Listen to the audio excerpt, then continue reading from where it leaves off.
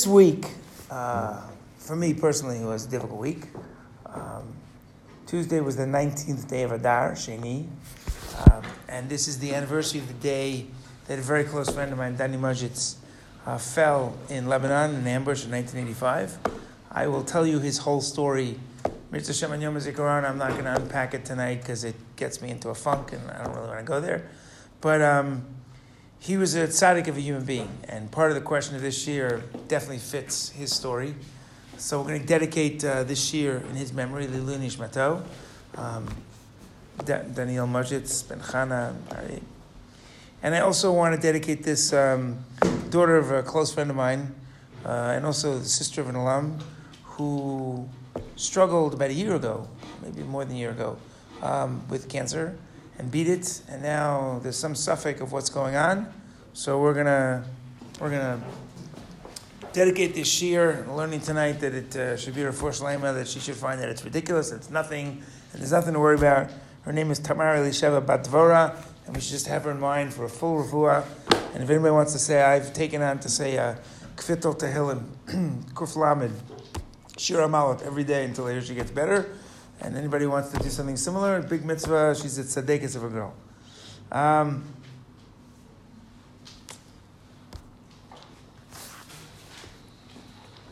the beginning of the second intifada, we're talking about the year 2000, all hell basically broke loose in this country. The prime minister at the time was a fellow by the name of Ehud Barak, supposedly the most decorated soldier in Israeli military history. I'm not going to get into the politics of this, but suffice it to say that he went to a conference in Camp David in an attempt to finally reach an understanding with the Arab world, starting with the Palestinians. And Bill Clinton at the time was the president of the United States, and they convened peace talks in Camp David.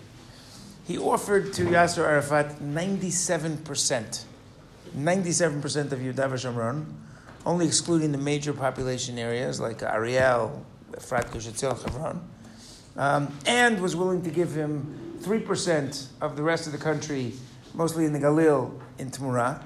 Right? It's really mind-boggling that Yasser Arafat said no. Most simply, he said no because he couldn't agree to an end to this conflict for various reasons that are beyond the scope of this year. A couple months later, on actually the day after Rosh Hashanah, basically shootings, Molotov cocktails, massive violence all over the country in what later became known as the Second Intifada. Intifada means an uprising. It wasn't really quite an uprising, it was more like terrorism, but okay. And this lasted for a good number of years, and it came in waves. And the Israeli army sort of did its best to put down the Intifada. Again, I'm not going to get into all the strategic underpinnings and what the mistakes were and what intelligence needed to build. One of the things that was happening that sort of came up again, which Israel had sort of thought had died down and they'd resolved, was the issue of bus bombings. Suicide bombers, getting on buses, blowing themselves up, walking into pizzerias. I was in Sparrows, and it was in 2001.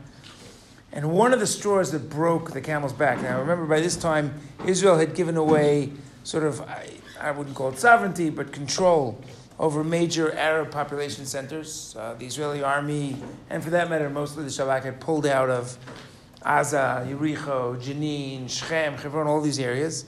And that's probably why a lot of the violence was able to promulgate, and arms, illegal arms, and so on and so forth. The straw that broke the camel's back was an event on Pesach. On Pesach of 2002, if I'm not mistaken, a terrorist walked into the Park Hotel in Netanya. Maybe you know the story. It was Leil HaSeder. It was in the middle of the Seder. The hall there was packed with guests. I had actually been in this hall some years earlier for the bris of a cousin of mine. In the middle of this hall, there was like this sort of sunken area, where people sat, and the band, if there was a band for a bar mitzvah or something. And he basically blew himself up with a massive explosive charge. I don't remember the exact number. You can look it up. Some 40 people were murdered. And it was basically the straw that broke the camel's back. It was just a shocking story. The images that came out, some of them got through the censors, were horrific. Literally, people were walking ankle deep in blood in the middle of the Park Hotel. And that was basically, like, the government finally had it. And they launched an operation called Chomat Magen, which basically was the Israeli army going back into these population centers to root out terrorists, find them, kill them, arrest them, whatever it had to be. And over the next number of months, major reserves call up, major fighting, horrific stories.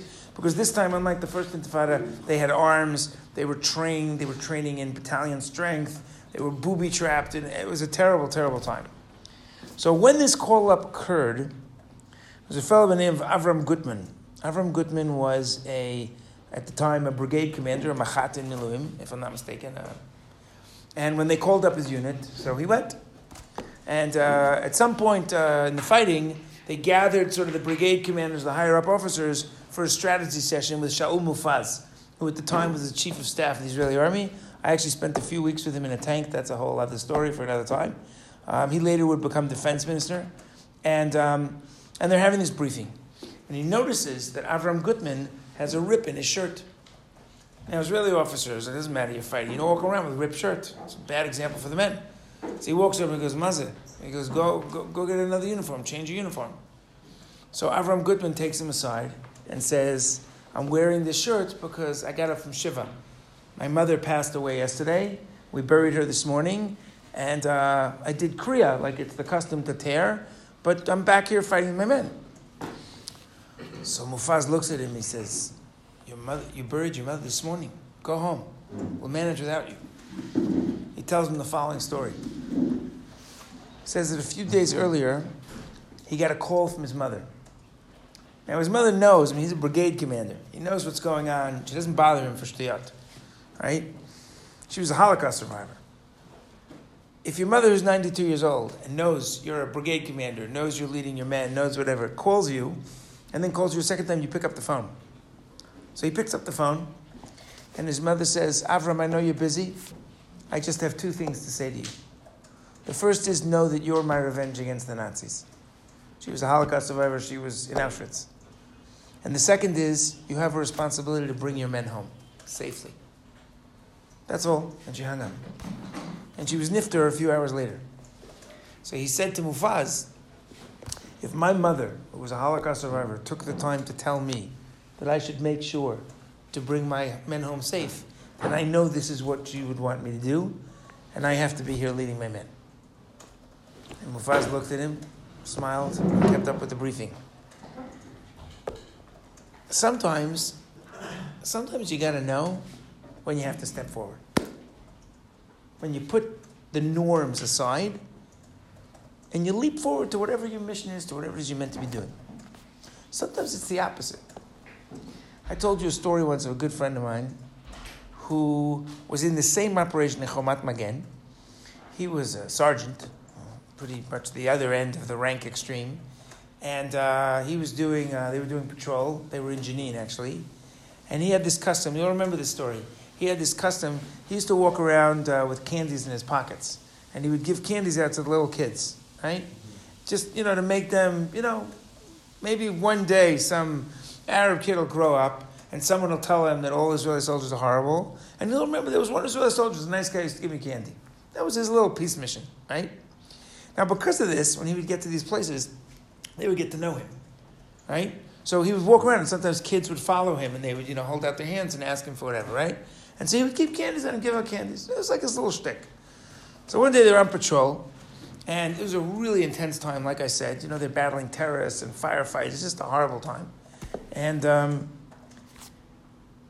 this little kid sees him, and is running over to him, right? And pulling on his sleeve, and kind of won't let him walk. But he's on patrol now. Like, he would do this stuff sort of when he's around the base, whatever, but he's on patrol. So he kind of shoos the kid off. They're on patrol, whatever. But the kid won't let him go. So then he realizes the kid probably wants candy. So he pulls a candy out of his pocket, and he gives him a candy. Figures the kid recognized him, whatever. The kid takes the candy, throws it on the ground, grabs his sleeve, and continues pulling him. And he's saying to him, la, la, la, la, la. I don't know what he's talking about. La, la, la, la, la. Like, la, la, la, la, la. What does that mean? But something about this story, it just caught him as odd. Like a 4 or 5 year old Arab kid doesn't throw a candy away. These kids are poverty-stricken. They have nothing. So he thinks this is odd. So he walks over to his officer, and he says to his officer, something here is strange. Now, what do you say to your officer? I gave a kid a candy, he threw it down, something's fun. Like, he didn't even know what to say to him. But he felt like he had to say something, he wasn't sure why. So he tells his officer, right? Okay, you know me with the candies and the kid, and I gave the kid the candy and the kid, and he threw it down. Something's weird here. Well, what does he want? This kid is still standing there, he's saying la la. Now la in Arabic is lo.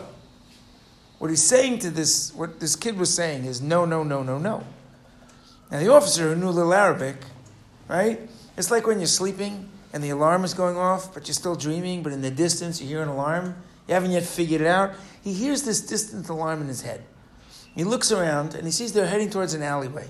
Their patrol's going to take them to an alleyway. And something about this just seems off. So he tells all the men to stop, take defensive positions. He radios battalion. He says he wants a couple of sappers to come, a couple of guys who, from the bomb squad type of thing, right? Engineers, right? Now they have to wait there 30, 40 minutes. It's going to delay the patrol. There's a lose, but okay. Eventually the sappers get there, and he tells them, look, never mind, I just have a gut. Something's wrong here. So they go into the alley, and they find that the entire alleyway is booby-trapped from head to foot.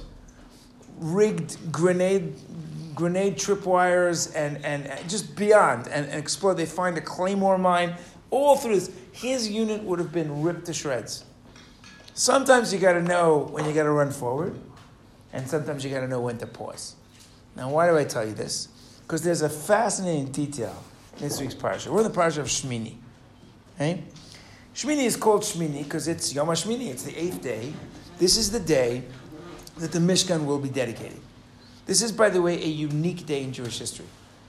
There will never be, and there's never been another day like this day. There will never be the dedication day of the Mishkan.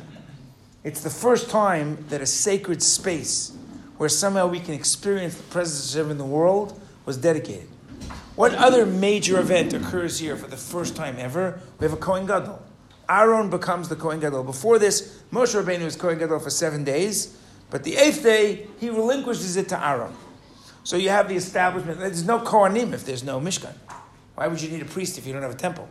So this is the establishment of the Kahuna, which, by the way, of the different forms of leadership, is the only one we still have. So this is a big day, right? And Moshe Rabbeinu is telling Aaron what to do. And there's a fascinating pasuk. Pasuk says like this. This is Perek Tet Pasuk Zayin. Vayomer Moshe el Aaron, Krav el Mizbeach. Come close to the Mizbeach. Now, that's a funny line. What does that mean, come close to the Mizbeach? If you look a few later, it already said, Vayomer el Aaron, Kach lecha egel ben bakar lechatat, v'ay leolat mimim, v'hakrev lifnei Hashem. Come close, offer this up to HaKadosh Baruch Hu. So Hashem's already told Moshe, Moshe's already told Aaron, come to Mizbeach and offer up this offering. Why does Moshe have to say again, Karev el Mizbeach? Come close to the Mizbeach. Doesn't make sense. Come close to the altar. So Rashi notices this. And Rashi says the following. Right? He's quoting a Sifra, a Medrash from Torah Kohanim. Shehaya Aaron bosh v'yarei lageshet. Aaron was embarrassed. He was a little bit in awe. He was afraid to come close to the Mizbeach. Amar lo Moshe, so Moshe says to him, Lama ta bosh? Lekach nivcharto, why are you embarrassed? What are you doing? This is what you were chosen for. Come and do the carbon. So that's a strange little dialogue. What is Aaron struggling with? Why does Moshe have to tell him this? Why does the Torah take the time? This is obviously something important, because the Torah takes the time to put in a pasuk to show me this. Right? So what does this mean? I want to understand this. The Siftei Chachamim, right? It's a Perush on Rashi. Okay, Achron. V'lama haya tzarich Moshe lomar lo karev el mizbeach v'od harei kvar ne'emar v'akrev. He says Rashi is explaining why Moshe had to tell Aaron to come close. So Aaron, the Kohen Gadol, doesn't want to accept his position. He doesn't want to come to the Mizbeach. Why wouldn't you want to come to the Mizbeach? By the way, does this remind you of anything? doesn't want to accept responsibility. Moshe. Moshe Rabbeinu. These two brothers are like peas in a pod. Moshe Rabbeinu at the burning bush doesn't want to take his role. So something's going on here. Let's understand this. I want you to notice something else. The Lubavitcher Rebbe has these amazing pieces on Rashi. He was really one of the greatest, if not the greatest expert alive on Rashi. And he has these little Gilyonot. You can find them. They're all over the country. And he'll take one Rashi and he'll rip it to shreds. And he'll analyze it and he'll quote Gemaras from all over the place and come up with these amazing ideas. Okay? Now, the Lubavitcher Rebbe seems to have been very makbid. He believed that every word in Rashi was significant. Rashi doesn't just waste words. Similar to Reb Chaim's opinion on the Rambam. That's definitely what the Lubavitcher Rebbe felt. You can see it in his commentary. So if that's the case, listen to this. Haya Aaron Bosh v'Yarei. Aaron was Bosh, whatever Bosh means, and he was Yarei, whatever Yarei means. Lageshet. Amar lo Moshe, lama ta Bosh? Lekach nivcharta. What's missing here? It's okay to be embarrassed or not. He says, lama ta Bosh? Why are you Bosh? He should say, lama ta Yarei, but lama ta Bosh. So what happened to the fact that Aaron is Yarei? So it would seem, there's two possibilities here. One is that somehow Moshe doesn't know that Aaron is Yarei. The Medrash is telling us there are two things going on with Aaron. Moshe only sees one. Okay, that could be. Or the issue here is not with the fact that Aaron is Yarei, but that Aaron is Bosh. What do we obviously have to do? We have to define our terms. What two terms do we have to define? Yarei and Bosh. Okay. So what is Yira? Now, defining and discussing Yirat Shamayim, I mean, we could spend a week on this. And, I want you to wake up for Shacharis in the morning. So I'm just going to give you this quickly. But this is a topic worth exploring. There are two modalities with which we approach Hashem. And they are Yira and Ava. Which is a higher level? Avat Hashem or Yirat Hashem?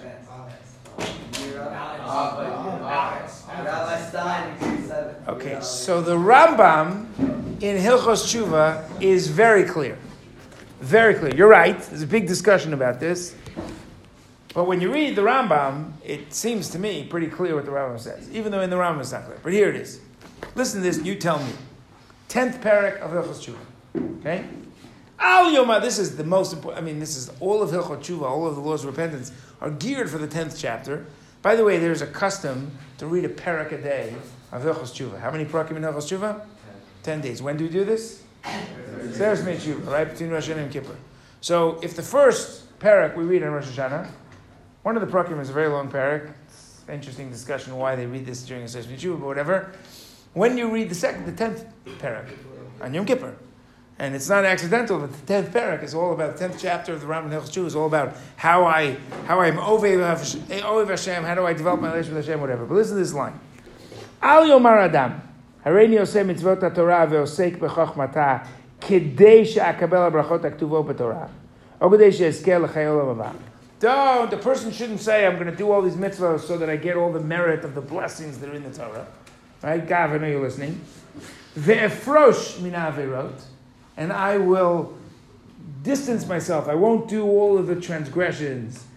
She'hizira Torah mehen kedei she'enatzel min ha'klalot, in order to be saved from the curses. Right? In other words, I do what I do so that I'll be rewarded or so that I won't be punished. What does this remind you of? Yeah. Which mission in Pirkei Avos?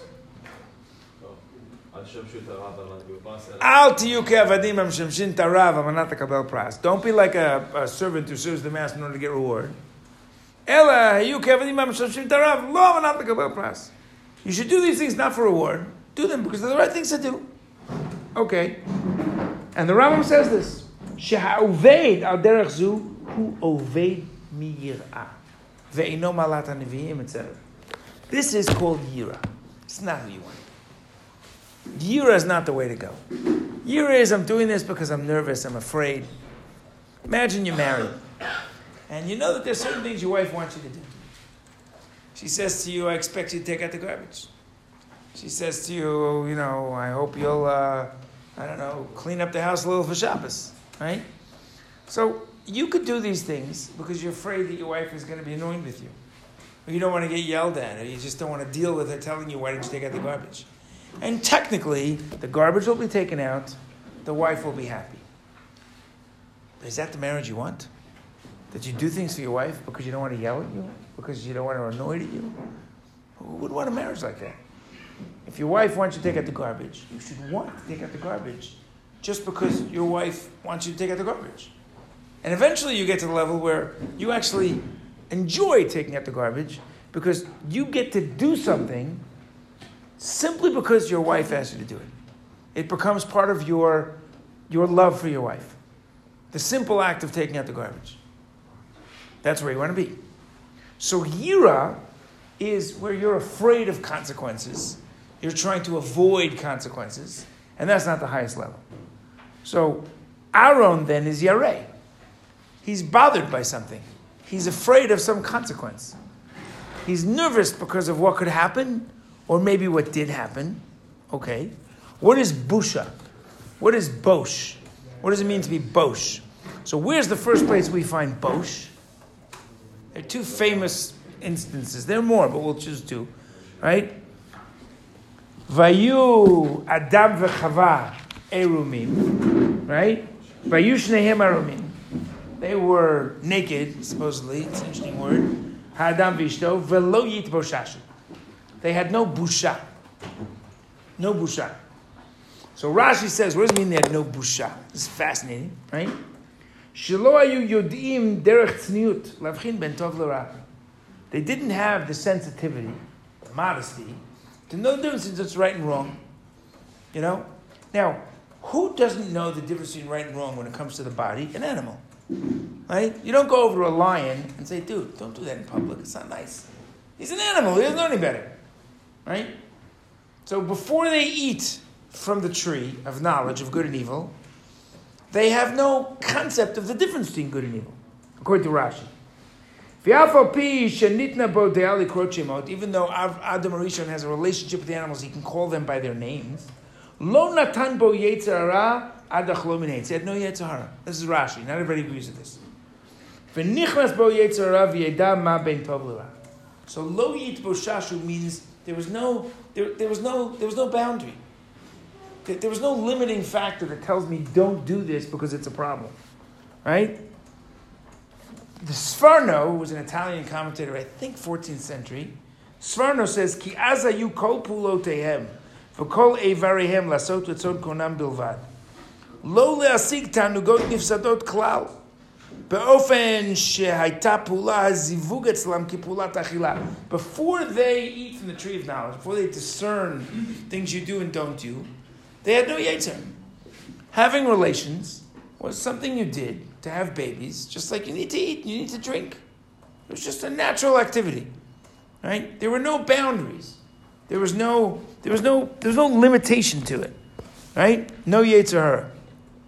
So bosh then is when I follow the yetzer hara and I know that I shouldn't. Lo yit boshashu means that they didn't have a yetzer hara. Understand? Interesting, right? And the Sforno basically says that it's all L'Shem Shamayim. Everything we do is L'Shem Shamayim, right? Until they made the mistake of eating that which Hashem didn't want them to eat. And then they discovered there are things you do and things you don't do. And I'll give you another example, maybe to make this clearer. When Moshe Rabbeinu is up on Har Sinai, okay, famous mistake that we know as Chet HaEgel. How does the sin of the golden calf start? How does Chet HaEgel start? Where does it start? You know where it starts? Vayar ha'am ki boshesh Moshe. The people say that Moshe is boshesh, same word. What does Onkelos say here? Aramaic commentary, Mishnah period. V'chaza ama arei ochar Moshe. The people see that Moshe is late. And Rashi understands it exactly this way. Ketargumo lashon ichur. V'chein boshesh rechvo. In the story of Sisra. In the time of Dvorah was a prophetess, right? Judge, actually. And the Canaanites go to battle, Yavin Melech Canaan, against the Jews. And Barak ben Canaan goes to fight. And without getting into the whole story, Sisra eventually gets captured by Yael, seduced, whatever, and killed. And the mother is waiting for him. What famous custom do we have that comes from the story? The blows of the shofar, the sobbing, the grieving of the mother's sounds is the sounds of our shofar. Yelile yalil v'genuche ganach. So the mother sees ki boshesh rechbo. His chariot tarries. It doesn't come. It's delayed. Right? So what does boshesh mean? Moshe is delayed. Right? Boshesh is that something is put off. Something is delayed. Aaron delays coming. He's reticent to come. He has this mitzvah to come to the Mizbeach, but he can't quite run there. He's holding back. Why is he holding back? And if this is what Boshesh and what Yareh means, then Moshe Rabbeinu is telling two things to Aaron. First of all, he's telling him there's no need to delay. What are you waiting for? Let's go. Right? And there's no fear of punishment. The yirah, which is the fear of punishment, you have no punishment to be afraid of. Now, what punishment could Aaron be afraid of? So the Ramban says an amazing thing. The Ramban quotes the Medrash that says that he saw. The Ramban says, "Aval b'torat konim nitoru rabotenu bazel." Chazal, they were raised up by this. Like, what's going on here? Why isn't Aaron running to Mizbeach? Right? He says, Yesh omrim haya Aaron roeh et hamizbeach ketavnit shor v'haya mityareh mimenu. Aaron sees the Mizbeach like an ox. It has horns. There are horns on the altar. Right? And he becomes afraid. He pauses. Now, why does Aaron pause? So the first we say, Aaron, tzaddik, has no chataim. He has only one chet. What's his big mistake? Chet Egel. Right? He was the one down below, threw the gold into the fire. Now, if you have no mistakes and you only have one, then that's what's on your mind. And when Aaron sees the Mizbeach, it somehow reminds him. By the way, look at the beginning of this story. What's the beginning of the story? Kach lecha egel v'akrev b'fnei Hashem. What is the korban here that we're talking about bringing? It's an egel. So Rashi says, lehodia shemechaper lo hakadosh baruch hu edei egel zeh al maaseh egel shasa. Hashem is telling Aaron, right? You're going to bring an egel, and you can atone for chet egel. But Aaron is struggling with the fact that he should be bringing an egel at all. Now, how do you understand this? Right? There's an interesting halacha. We have to finish. There's a lot more to talk about here, but we will get to talk about it. Pardon? We asked on Thursday night? This is going to be a shir for Yom HaZikaron. But there is a halacha that we have in the Gemara in Yuma of afhein hayu ba'oso achet, right? If I go to a Kohen and I say to him, listen, I made a mistake, I did something accidentally, and I want to bring a korban chatat, okay? Come to Mizbeach. So the Kohen takes the animal, checks it out, makes sure there's no blemishes, and he offers it up. And then the Kohanim eat it. Sometimes I eat it if it's an asham, whatever it is, right? And that somehow gains atonement. But what happens if I accidentally do this chait, I don't know, Lashon Hara, and meanwhile this Kohen is known to be someone who speaks Lashon Hara. So he can't bring the korban. Not only can't he bring the korban, but if he brings the korban, I don't receive atonement. So comes Aaron and says, how can I bring an egel? I was chote in the chait of the egel. How can I bring an egel? Right? So Aaron, at the beginning of our journey into the Mishkan, is hesitant. He's reticent. He's struggling with this. Now, what other major story is in this week's parsha? Nadav and Avihu. Nadav and Avihu, there's a huge debate. What exactly was the mistake that Nadav and Avihu did? In fact, if you really look carefully, you'll find over 14 opinions. Whenever you find so many chachamim with so many different opinions about something, it's a sure sign that it's not clear to anyone what really happened there. The Torah purposely seems to obfuscate exactly what happened. We're not meant to know exactly what happened. In fact, these opinions are almost equally divided between they did something amazing and they did something horrible. Their zeal for Hashem was so wonderful that the world couldn't contain them anymore. Or they were more halacha b'fnei Rav, or they got drunk. There are all sorts of different opinions. Let me tell you my favorite. My favorite is of Shimshon Falhirsch. Shimshon Falhirsch says, they were caught up in the passion of the moment. And by the way, if you look at the Psukim bear this out. Right? It says, right, Vatetze Eish, this is the beginning of Shlishi. And even though the Christians have this as the end of Perek Tet, right, the Jewish tradition is this is the beginning of the next topic. And you'll see why it makes sense. Vatetze Eish, right? Vayavo Moshe v'Aaron al Moed vayitzu v'yivrachu ta'am. Moshe and Aaron come to the Ol Moed, okay? And they come outside and they bless the people. Vayirak v'od Hashem al kol ha'am. The dedication ceremony is complete. And somehow the glory of Hashem appears. Vatetze eish milifnei Hashem. And a fire comes from Hashem, from the Ketoret. If this is the Mizbeach Ketoret, and this is the external Mizbeach where the Olah is, fire, it's not fire from everything. Fire comes from the Ketoret, so it seems, consumes the altar. Right? Consumes the Mizbeach. Okay? V'tochal al Mizbeach, et ha'olah v'et ha'chalavim, vayar kol ha'am, and the people see vayaronu. I want you to understand something. If you see that there's a sacrifice on the altar, on the Mizbeach, and it's consumed by heavenly fire, what word comes to mind? What just happened? Well, what just happened? What did Hashem do? What am I experiencing? An ace. Everything's an ace. What does that represent? What does that mean? What does it mean that Hashem's fire consumes, that my offering is accepted? Why was it so important to the people that this offering was accepted? Why was it so important? Because they just like Chaydeya. Because 6 months ago they did this terrible mistake. They're stuck in the desert. They've been spending months building this Mishkan. According to Rashi, they're building the Mishkan to somehow atone for the Chet HaEgel. And by the way, what has not happened in this entire period of time? They have not heard the word of Hashem. Hashem may have spoken to Moshe, he doesn't speak to the Jewish people. Everything stops. 1 minute they're at Har Sinai, they're communicating with God, they're on such a high level, the next minute Hashem isn't talking to them. This is like you get into a fight with your girlfriend and she stops talking to you. That's the worst. It's the worst. You know, God forbid, people in a marriage and they stop talking to each other. That's the worst. So then one day, you know, you bring her white roses because you want to make up. You know? And you wake up in the morning and the roses are in the garbage. You've not made up yet. And you're like broken because, like, I don't know, whatever you did, and your wife is so upset, your girlfriend's so upset. So you go out and you buy another dozen white roses, and you bring them back the next day, and you bring them to her. But she won't let you in the house. So, you know, you talk to her dad, say, oh, tell, I don't know, Maisie Daisy, like, please. And she's not talking to you, and nobody's talking to you, and you bring the roses, and you put a card, oh, I love you so much, and the next day you come back again, and they're in the garbage. And you do this every day because you're so broken.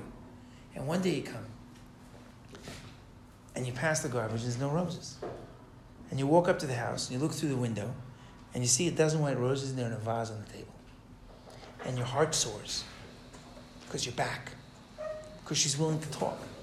So the Jewish people see this. The carbon is consumed, and the fire comes from Shamayim. And Moshe and Aaron come out, and there's this moment of joy, Vayaronu, and the people experience Rina is a form of joy. You know what happens when you experience Rina? Vayiplu al pneihem. They just fall to the ground. They're so overwhelmed. It's such an ecstatic moment. There are no words. Rina is a form of joy that's beyond words. It's the moment that you ask your wife to marry you, and she says yes. There are no words. You're like overwhelmed. It's the moment you're in a room, and 1 minute there's two of you, and then your baby is born, and you become a father. There's no words. You don't call up and say, hey, I'm a dad. Like, you don't even know what to say.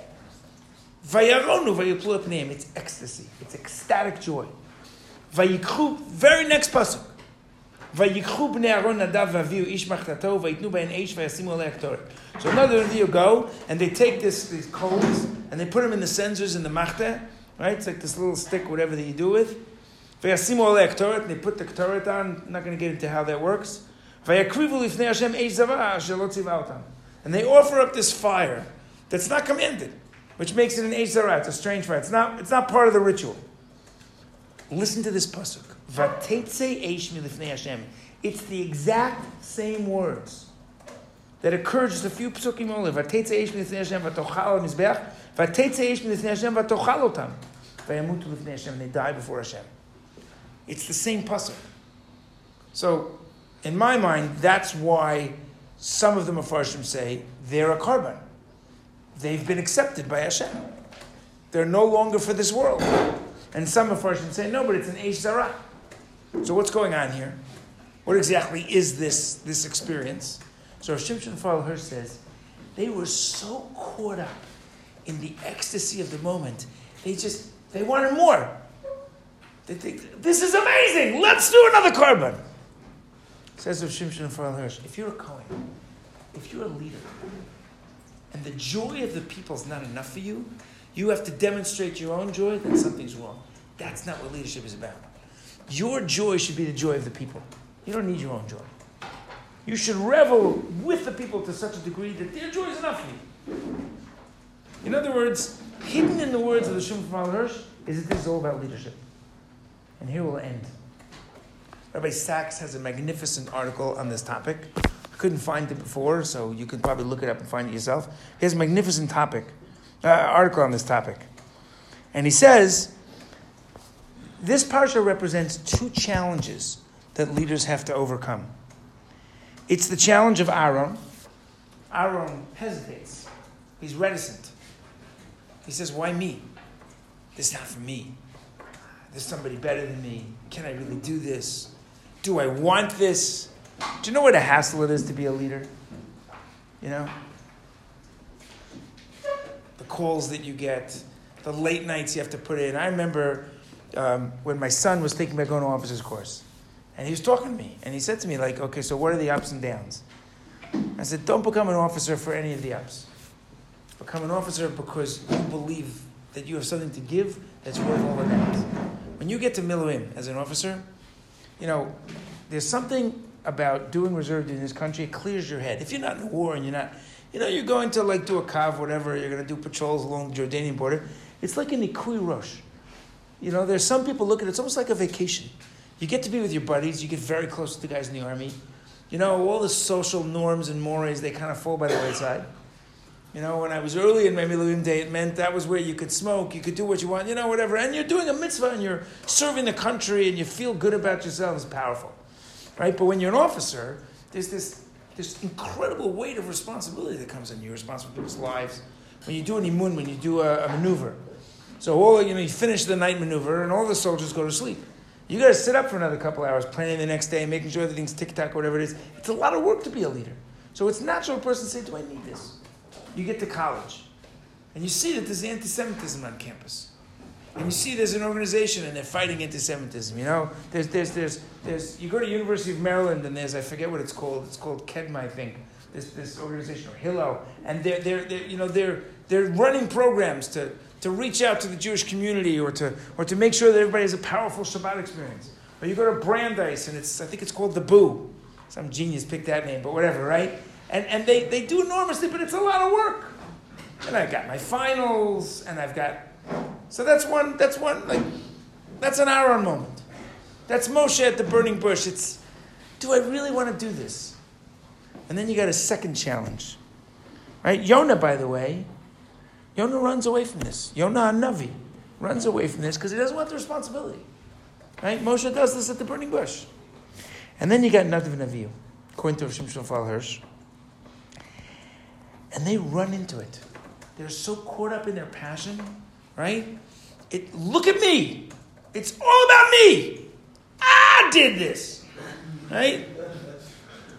Have a little humility. Take a pause. What is it people really need of you? Are you with them? The people's joy should be your joy. And the balance of these two ideas is what this parsha is about. It's where the kahuna begins. It's Moshe and Aaron demonstrating these two ideas. Pause to come to the Mizbeach. Understand, I've done a Chet HaEgel. I need to think about this. But at the same time, says Moshe, be willing to step forward and accept your responsibility. You have something. You've been chosen for something. You may not have asked for it, but you have a gift. You didn't wake up in the morning and say, I want to get more Jewish content than most people will ever see, right? You didn't ask for this, but Hashem put you in this place. You're going to be in places where the Jews around you have no clue of all the things you want. What will you do with that? That's the challenge of Parashat Shmini. A little bit of food for thought. Parashat Shmini. Shabbat Shalom.